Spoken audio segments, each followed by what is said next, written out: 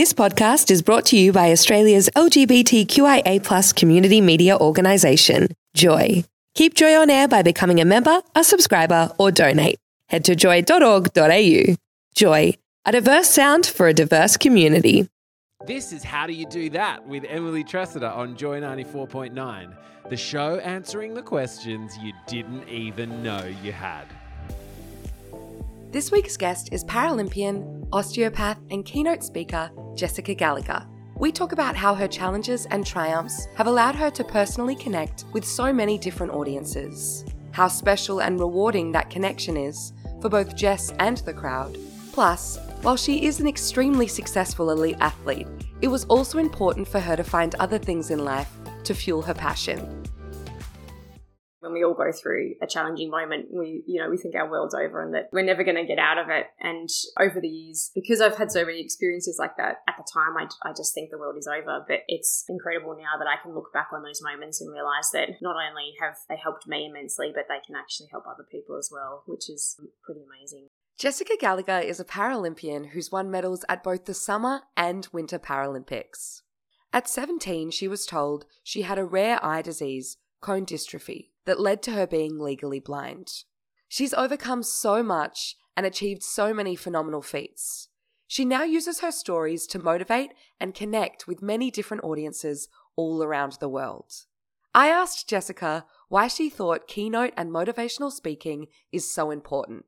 I think it really puts you into another person's world, and we often hear people talk about you can't be what you can't see. And so I think for most people, it's really about being able to open their eyes to something new, something different, and sharing of experiences. Really, I think my biggest role as a speaker is to create a human connection with another person. And so whether that's an audience of 1,500 people or a room of 10 people, it doesn't really matter. The goal for me is the same. It's really about how do I create that connection with that person sitting in the crowd that I've never met before. I only know a little bit about them. How can I allow them to step into my world and experience the things that I am so that they can then go, oh, well, hold on a second. If this is sort of how she navigated this challenge or this circumstance, maybe I can take that and bring it into my own world. So it's really about that human connection and emotion for me. Obviously, that is important to the audience. They do get that moment where they're like, oh, I can take a bit of that into my life, or I can take a bit of that into the way that I'm working in a certain situation.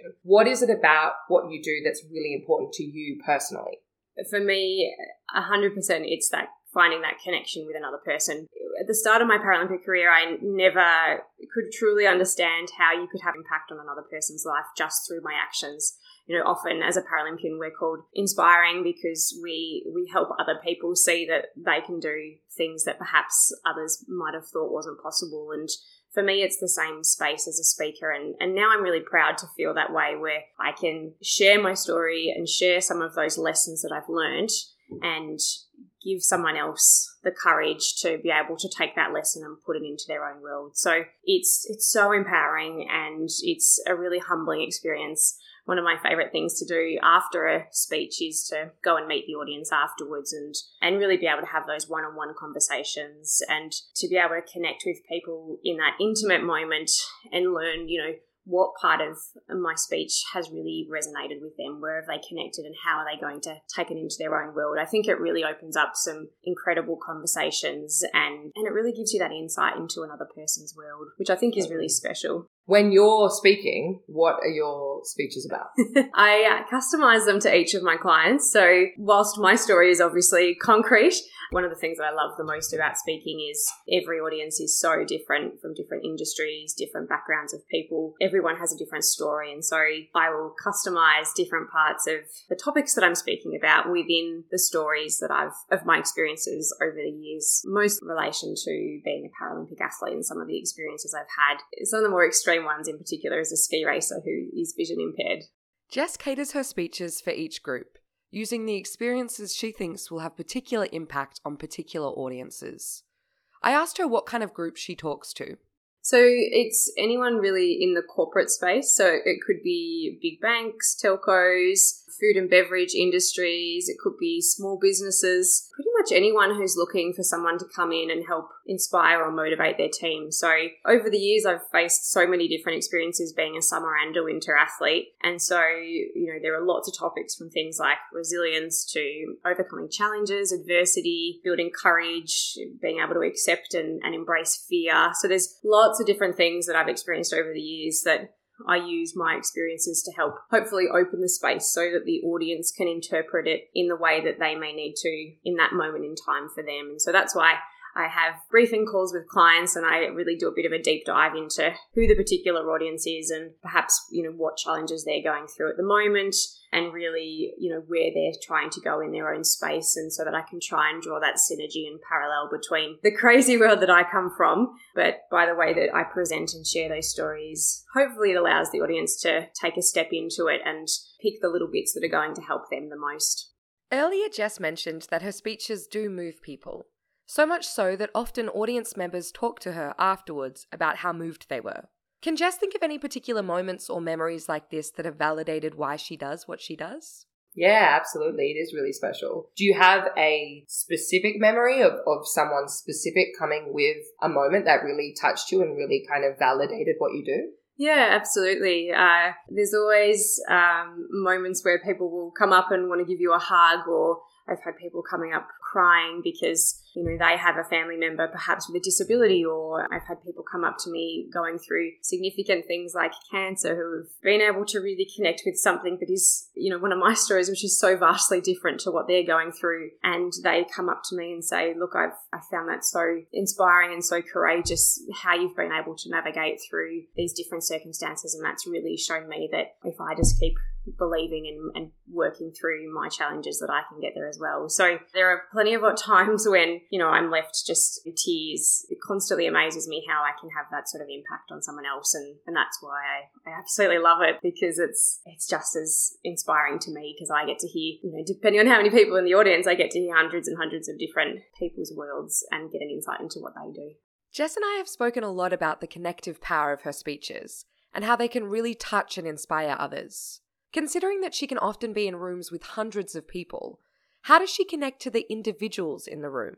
I think me being real and honest is what makes it personal, because it allows that space, because I'm vulnerable in sharing the stories and the experiences. So one of the key stories that I will often talk about, because it seems to resonate with people and have such a big impact, is it's not often the stories where I've had success that actually resonate the most. It's the times where I've had my deepest challenges and really overcoming significant things like fear. One of the main stories that I speak on is from the 2010 Vancouver Winter Paralympics, which was my first Winter Paralympics. And as a vision impaired ski racer, I ski with a guide, and so he will ski 7 to 10 metres in front of me. We wear earpieces inside of our helmets and a little microphone in front of our mouth so that we can communicate, and we will hit speeds of over 100 kilometres an hour. So it's pretty full on. That's a lot. And so there are many, many occasions where I'm, on the edge and experiencing fear in a moment by moment environment. And so those are the moments where people really can feel that, because I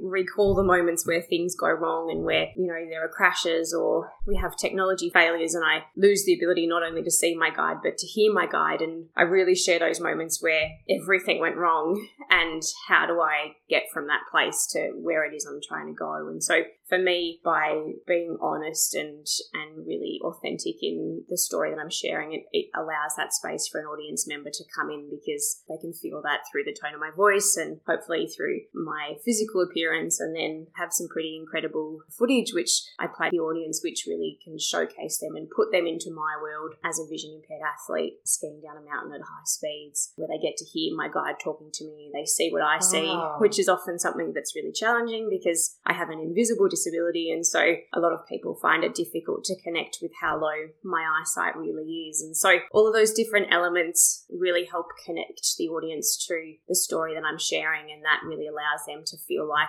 they're in my own world. And I suppose that's a real professional speaking. There's the science behind how to create emotion and connection, but there's also the art behind it. And over the years, that's hopefully what I've been able to develop in getting that personal connection with the different members in the audience.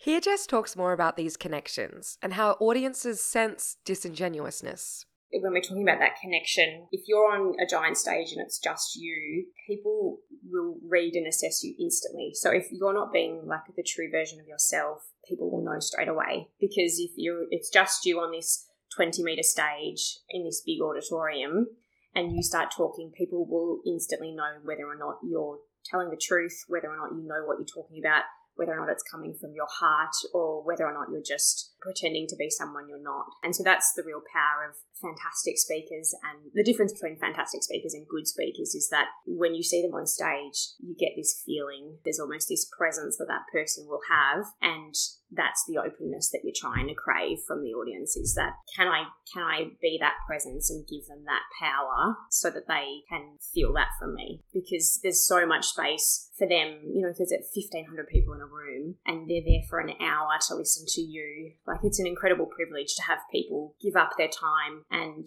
to dedicate their time to you to listen to what you have to say, especially these days because we're just so time poor. Totally. And so if you're up there and all these eyes are there staring at you. One of the good things about being vision impaired, I usually can't see them. Amazing. But so that's always nice. I don't have to picture them naked. But the power is in that moment, because there's a lot of space in a 1 hour presentation for someone to lose that connection. And so that's why the power of a phenomenal speaker is so special, because they can hold that presence and hold that power and keep that connection. And for me as a speaker, that's what I'm always aspiring to achieve in a presentation. And some audiences are harder than others, some groups are harder than others. And so by being able to, read a room and read that audience, that's where the real power is. But, if you think about standing on a stage for an hour, you think a lot of things about that person on the stage. And so you want to be able to create that connection with each of those audience members without them feeling a negative emotion that might challenge their thoughts on what you're saying. I asked Jess how she thought audiences could sense this lack of honesty. I'm not sure exactly what it is. I think there's a combination of things like body language, posture, how they present themselves, how they carry themselves, how they walk around a stage. Do they appear nervous? Those sorts of things when you're standing on a big stage are pretty obvious to the eye. So something as simple as I would never stand behind a lectern because that automatically will block an audience, put a block between you and the audience. And so I'm always moving around the room, trying to create the different connections, because there are people looking at you from different angles and different spaces. So there is a lot of science, I suppose, around how do you keep that space filled when you're this, I'm quite a tall person, but when you're this small person on this giant stage. So I'm not sure if it's a particular thing as opposed to more lots of really small considered elements. Totally. So something probably no one would ever realise unless I specifically said it is that when I'm on stage, I will always wear a bright colour. So most stages have a black or a navy blue background. Mm-hmm. And so if I was to wear black or navy blue, I would blend into that background. Whereas by wearing a bright, bold colour, that immediately creates a sense of blockage where people can see me regardless of how far back they are sitting, and they don't lose me in the space of the stage because I'm very distinctly different to what the stage looks like. So even something like wearing a bright yellow dress, the amount of comments that I get from people saying, oh, that dress just makes me so happy. It's like sometimes it's all those little things that helps create that feeling. So it's not just the words that come out of your mouth, but it's your actions as well. And sometimes that can be, the really simple, silly things like wearing a different colour to what the stage is. Did you read about that, or you just sort of thought about it? I think it all started from me perhaps wearing a black dress one day and then not realising it until I got up on stage and went, oh, okay, well, this isn't any good. A friend sitting in and watching and saying, I can't really see you very well. And I'm blonde, I've got bright blonde hair, but I can't really see you very well. So it's generally come from an experience where I've done it myself, and then on reflection have gone, oh, actually, it would probably work better if I did it differently. So usually those learnings come from having experienced it with a live event where I go, okay, I'm not going to do that one again. I'll put that little tip into the basket and remember to not do that next time. Jess has made small changes that greatly impact the way she's received on stage. I wondered how she came across the need for those changes. A lot of what Jess talks about in her speeches is overcoming adversity in both her life and her sporting career. I asked her whether she also faced some obstacles in her speeches. there's always little things that might go wrong. You know, if it's a live event, there might be tech issues. I guess the moments where things go wrong, I learn more about myself and the business that I'm growing. So if I'm on stage, it could be something like, because I am not able to read the screen, I need to know my content and my stories like nothing else, because I don't have the ability to read the screen and reference it. Probably the virtual events have been the most challenging, because there are times when if I'm working with my AV guy, he may lose connection with the AV team wherever they might be. And so you don't know whether or not, with you speaking to a camera, whether or not they can actually hear you or whether they can see you. You know, I've had mics sort of drop on my head, or, you know, live audiences where the microphone doesn't work, like all these just kind of little things. I probably haven't had anything too substantial. Yeah. Everything's pretty manageable. I suppose once you get to sort of the corporate circuit, it's run pretty intensely. So there's lots of checks in place and, you know, lots of things so that you don't have those kind of issues. Probably the worst was I had a video that wouldn't run. And so, you know, I might spend a minute or two building up the connection into the video and talking about what it's about and what I want the audience to think about when they're watching it, and how I want them to feel, you know, how I want them to look at what I might be feeling in those moments, and then the video doesn't run and you're like, oh, well, it wasn't that important. I just spent a few minutes. Really important. Just spent a few minutes building up saying how important it is, and now it doesn't work, so I'm going to pretend as though it's not important. They're probably the ones that are the hardest. But these days, you know, it only needs to happen once and I'm straight onto it, and like, you know, in the pre-testing beforehand, I'm like, check the video, no, check it again, because I just do not want any of that to happen. So you sort of learn those little tips and tricks. Jessica Gallagher has trained incredibly hard to qualify and compete at numerous Paralympics. She also grows and learns as a speaker each and every time she goes on stage. I needed to know whether she thought her training as an athlete influenced the way she went about speaking. Endurance or like anything like that? Is there something, you know, like is the physical endurance and strength and all of that, does that sort of translate in any way or not really? Maybe not. They're kind of separate. Yeah, maybe not the physicality. You're not on stage doing any reps no, or anything? not any squats or anything. So probably, it's a good question. I don't think so. I think all of the skills that I've learned as an athlete, organisation and diligence and perseverance and working hard, I think would help in any industry. So I think as I've grown, you know, my own business, all of those things have really come into play just naturally, I suppose. You know, you do spend a lot of time on the road, travelling to, well, pre-COVID, you spent a lot of time on the road. Now there's sort of more virtual events and, you know, international clients where I can do speaking engagements at 12:30 in the morning to suit European time for an international client was a new skill that I had to learn during COVID, which was pretty interesting and fun. So I think all of the different parts of being an elite athlete have probably transpired. For me, they're just natural, so I'm not sure if they've helped or hindered. While it's yet to be determined whether her athleticism helps her keep her breath in her speeches, it is a fact that Jessica Gallagher is both a keynote speaker and an athlete. She is currently training for the next Paralympics, which we all hope will go ahead. And she's speaking via Zoom and where she can at the same time. Does she always want to be speaking and competing tandemly? At the moment, yes. It's something that I learned after the 2014, the Russian Winter Paralympics. I came out of that experience in pretty much broken as an athlete. I experienced burnout, and whilst I medalled at those games, it was an incredibly difficult time. I experienced the loss of a teammate in a race crash. Pretty much everything that could have gone wrong did. And so in the lead up to those games, I'd spend so much time overseas traveling and training, because that's what you need to do as a winter athlete. You know, there's only so much snow in Australia. So I had, you know, stopped speaking. I wasn't working as an osteopath. All of those other parts of me that are who I am. You know, I'm not just the athlete. There are other elements to my life. Coming back from that experience, I realised that if something was going wrong in sport, that I didn't have an outlet or something that I was passionate about that I could go to. And so coming out of those games, I realised that I needed to bring back more perspective to my world and have a bit more balance. And in the years since, the speaking business has grown substantially, and I'm at the point now where it's almost too much, which is a wonderful problem to have. Absolutely. But it's a constant sort of juggle. I would never call it balance, because there is no balance. Paralympic athletes don't tend to earn much money, so it's important that I have a job so that I can do all the regular things and live my life. And I'm as passionate about speaking as I am about sport, so it's a wonderful problem to have that I'm pretty time poor these days, but it allows me the opportunity to pursue two things that I absolutely love. So Totally. it'll still be there until I retire, and then hopefully I'll move into sort of full-time speaking. Yeah, so that would be your transition, right? I would love to, yeah. Absolutely. So realistically, speaking is probably going to be a more long-term. I mean, here's hoping they're both really long-term, but, even more long-term, because I can imagine in terms of physical strength and endurance and all of the skills you need to be an Olympian, speech will probably last longer. Absolutely.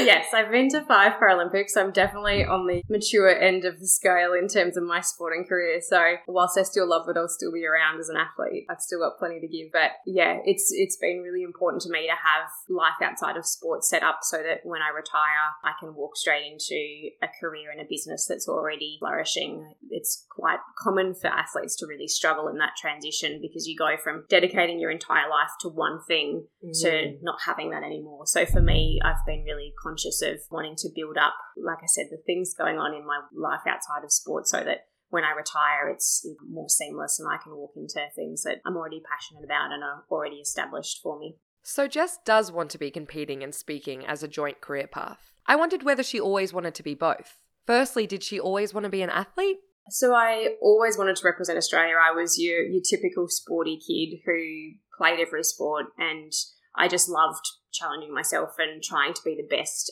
at something. So growing up, I played a lot of netball and basketball, and it wasn't until I was 17 that I was diagnosed as legally blind. And so I think probably my desire to help people really stemmed from that diagnosis, because I really saw the impact that others had on me in helping me come to terms with and understand what my life looked like now as somebody with low vision. And I've been legally blind for, 15 or 17 years now, and I don't know everything about life as someone with low vision, and I'm in a privileged position to be able to give back, and I'm an ambassador for Vision Australia. So, for the past 10 or 11 years, I've been helping support others, and for me it's about knowing that it could be just one little thing that someone says that makes a significant difference. And that was the experience that I had as that 17-year-old kid, having people provide me little bits of advice to help me, even if it's something as simple as crossing a road safely, or not chopping my hand off in the kitchen, or the newest piece of adaptive technology. All those little things can make such a big difference, and sometimes we don't realize how much of an impact they can actually have. But I'm also an osteopath, so I think the trying to help people and helping people be the best version of themselves is probably something that has always been in me anyway. So she always wanted to connect and help people, but did she always know it would be through speaking? Did you ever see yourself doing anything like this when you were younger? Like, No. you were playing sport, but were you also like, maybe I could? Not at all. It wasn't until I won my first Paralympic medal in 2010 when people started asking me to share my story. In 2008 at the Beijing Summer Paralympics, that was due to be my first Paralympic Games, and unfortunately I was deemed too sighted to compete, and so I was actually banned from the Paralympics. And it was the most bizarre and ironic, I don't even know how to explain it, circumstance when the specialist, when I was in Beijing in the Athletes Village, and he was consoling me because I was heartbroken that this sort of dream had been ripped away. He said that I was going to lose more of my sight because I have a deteriorating condition, and I would lose it within 6 months, so I would be eventually eligible for Paralympic competition. Really intense sort of difference between my Beijing experience in 2008 and then transitioning to winter sport, and in 2010 winning my first Paralympic medal. So sort of those two stories connected, gathered a lot of interest, and I had started off with, local sporting clubs and not-for-profits and charities, and I just discovered that I really enjoyed it. I probably wasn't very good to start with, but I discovered that there was this professional speaking circuit in the corporate world, and that you could, do this on a bigger scale to bigger audiences and, have a bigger impact. And so that was sort of when I started, I suppose, becoming more professional in it by developing intellectual property and learning how to tell stories and how to, get the best out of my experiences so that I could help those in completely different industries. And that was probably one of the more difficult parts when I was developing, I suppose, my career as a speaker, is I have all these incredible stories and experiences that are really unique and bizarre. Absolutely. But how on earth do you actually connect that to someone who works in a bank or a law firm or in food and beverage? And so over the years, I've been able to develop that and really find that connection of how I I can transport my world into someone else's world that is completely different. Jess and I have spoken a lot about the connection her speeches create, as well as the authenticity that is required to create that connection.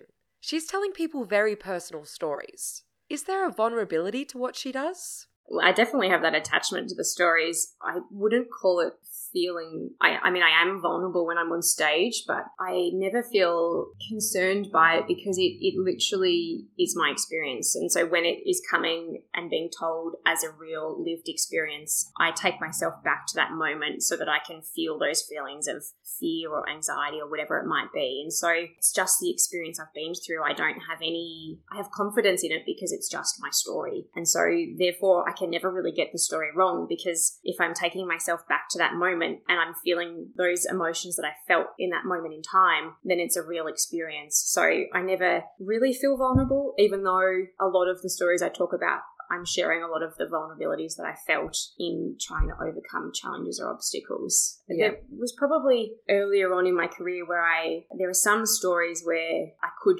quite easily start crying through the loss of a friend or whatever it might be. And I have had a few moments earlier in my career where I've literally had to sort of stop and take check and think to myself, don't start crying. This is a corporate space. Crying is not going to help the circumstance, because I'm trying to, whilst crying is absolutely fine, it's not helpful to getting some lessons across, I suppose. I think. I'm not really sure. I don't know. Probably more just self-awareness of I don't want to run my mascara or anything. But there are a few times where, if I'm talking about the connection that I have with my mum and the moment that we learnt of my diagnosis and how traumatic it was for her, that instantly I can feel the tears in the back of my mind whenever I talk about it, even now. I've had to sort of learn to be able to put a little, I don't even know what it is, but a check or an awareness that it's okay to feel this way, because you can feel the emotion and the people will feel that emotion, but it's a part of a story, and the story has ended really well because I know where I am now and I've learned so much from those moments. And so I suppose it's about rewriting the narrative in my mind about the fact of how traumatic it was at the time, but it's okay now. I've navigated through that space and I can be proud and empowered by how those moments have created the person that I am. So it can be hard because sometimes you do stand up there and when you are feeling that emotion so real, it does make you feel like you're going to start having those moments. And some of the skiing moments where I talk about fear, I will literally feel myself start shaking when I rethink about some of those really, really tough moments where I was, scared shitless of what was about to happen. But that I don't mind that one as much, I suppose, because I just have to sort of create that check where I go, yeah, you're not actually in that moment. It's okay. It's all right. That is a credit to your speeches. So real and, like you said, true to the experience that it literally incites a similar feeling. Yeah. Yeah. And that's, I think, where it's really important to me that it is my experience. It is my life. It's the things that I've been through, the lessons I've learned. And so they are all true and real and nobody can question them because they are my experience. And so people may have different opinions or viewpoints or connect with it differently. But at the end of the day, it's my experience and what I went through, and this is the way that it helped me, and these are the lessons that I learned through that moment, and that's what I think is powerful for people. I think especially as an athlete, most people will often hear of the moments in time where I'm at my best, where I've had my success, and they will see the podium shots with the fancy medals and the national anthem being played and this incredible achievement, but that is often 1 minute in what has been a 4-year journey or a 10 or a 20-year journey. And so for me, it's those other years and those other moments that are far more impactful than that one moment where everything right, because I've been to 5 Paralympics and not one of those campaigns has anything gone completely right for me. So that's where I think it's creating that narrative and showing people that just because you see the podium shot doesn't mean that there hasn't been a whole lot of other stuff that goes on. And I think sometimes people find that surprising of just how challenging some of those journeys can be. It is interesting, isn't it? Then you just wake up and you get a medal. Like, hey, didn't do anything, it's fine. But where do you keep your medals? They're in a plastic bag. at home.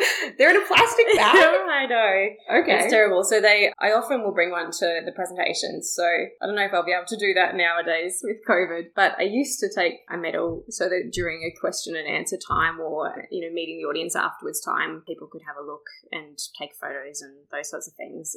That's where I love those moments, because often people have never seen a Paralympic or Olympic medal before, and it's incredible to see that excitement when they see this, giant medal. So those moments are always fun. So that's why they're in plastic bags, because they're often sort of in and out of a suitcase and things, but perhaps that won't be happening too much in the next 12 months. They can just stay in the plastic bag. You'll need them. We need One day I'll probably put them in a frame or something. I'm not sure. We'll see. It's been a really interesting journey for me personally in understanding what a medal means to me. I think as an athlete, especially as a young athlete, you crave for success and the ability to hold this thing in your hand and to show people. And after my first games, that was definitely me, that I wanted to be like, hey, look at this medal, isn't it incredible? And then over the years, I started realizing that the medal was, yes, it's this incredible thing, but it's also just an object that's part of the journey. And for me, it's the thing that is most meaningful is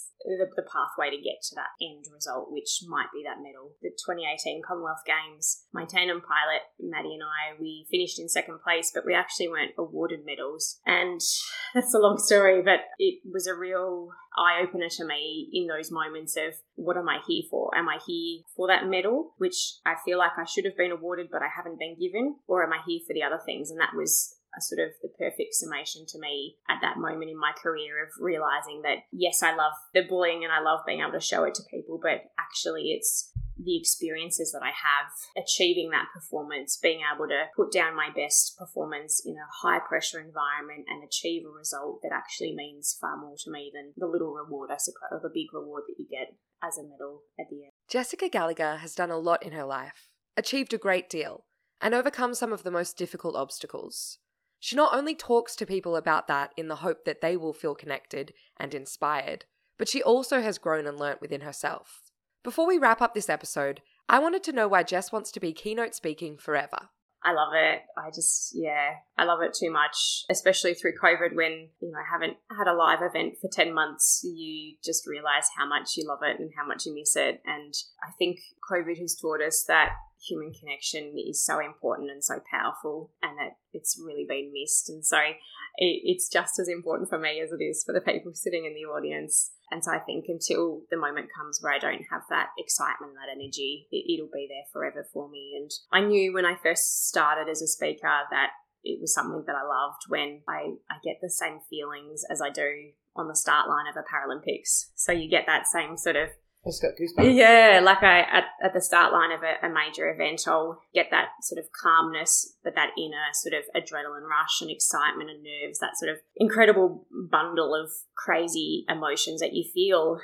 And I remember distinctly in one of my first events when I was more nervous than what I am these days, and I remember feeling that exact emotion, and I thought, oh, wow, like how this is crazy, like this, I must love this. And I still get that feeling now. It doesn't matter, however many years on I've been doing it, before I step out on that stage and I, hear music playing or I hear an introduction or something, I get that feeling. So until that disappears, people will be stuck with me.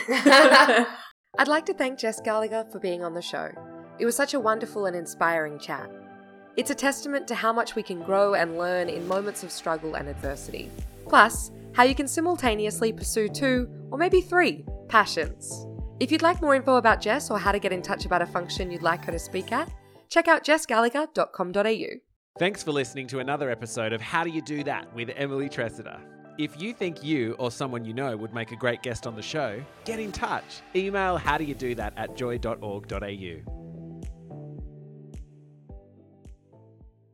Thanks for listening to another Joy podcast brought to you by Australia's LGBTQIA+ community media organisation, Joy. Help us keep Joy on air. Head to joy.org.au. Joy, a diverse sound for a diverse community.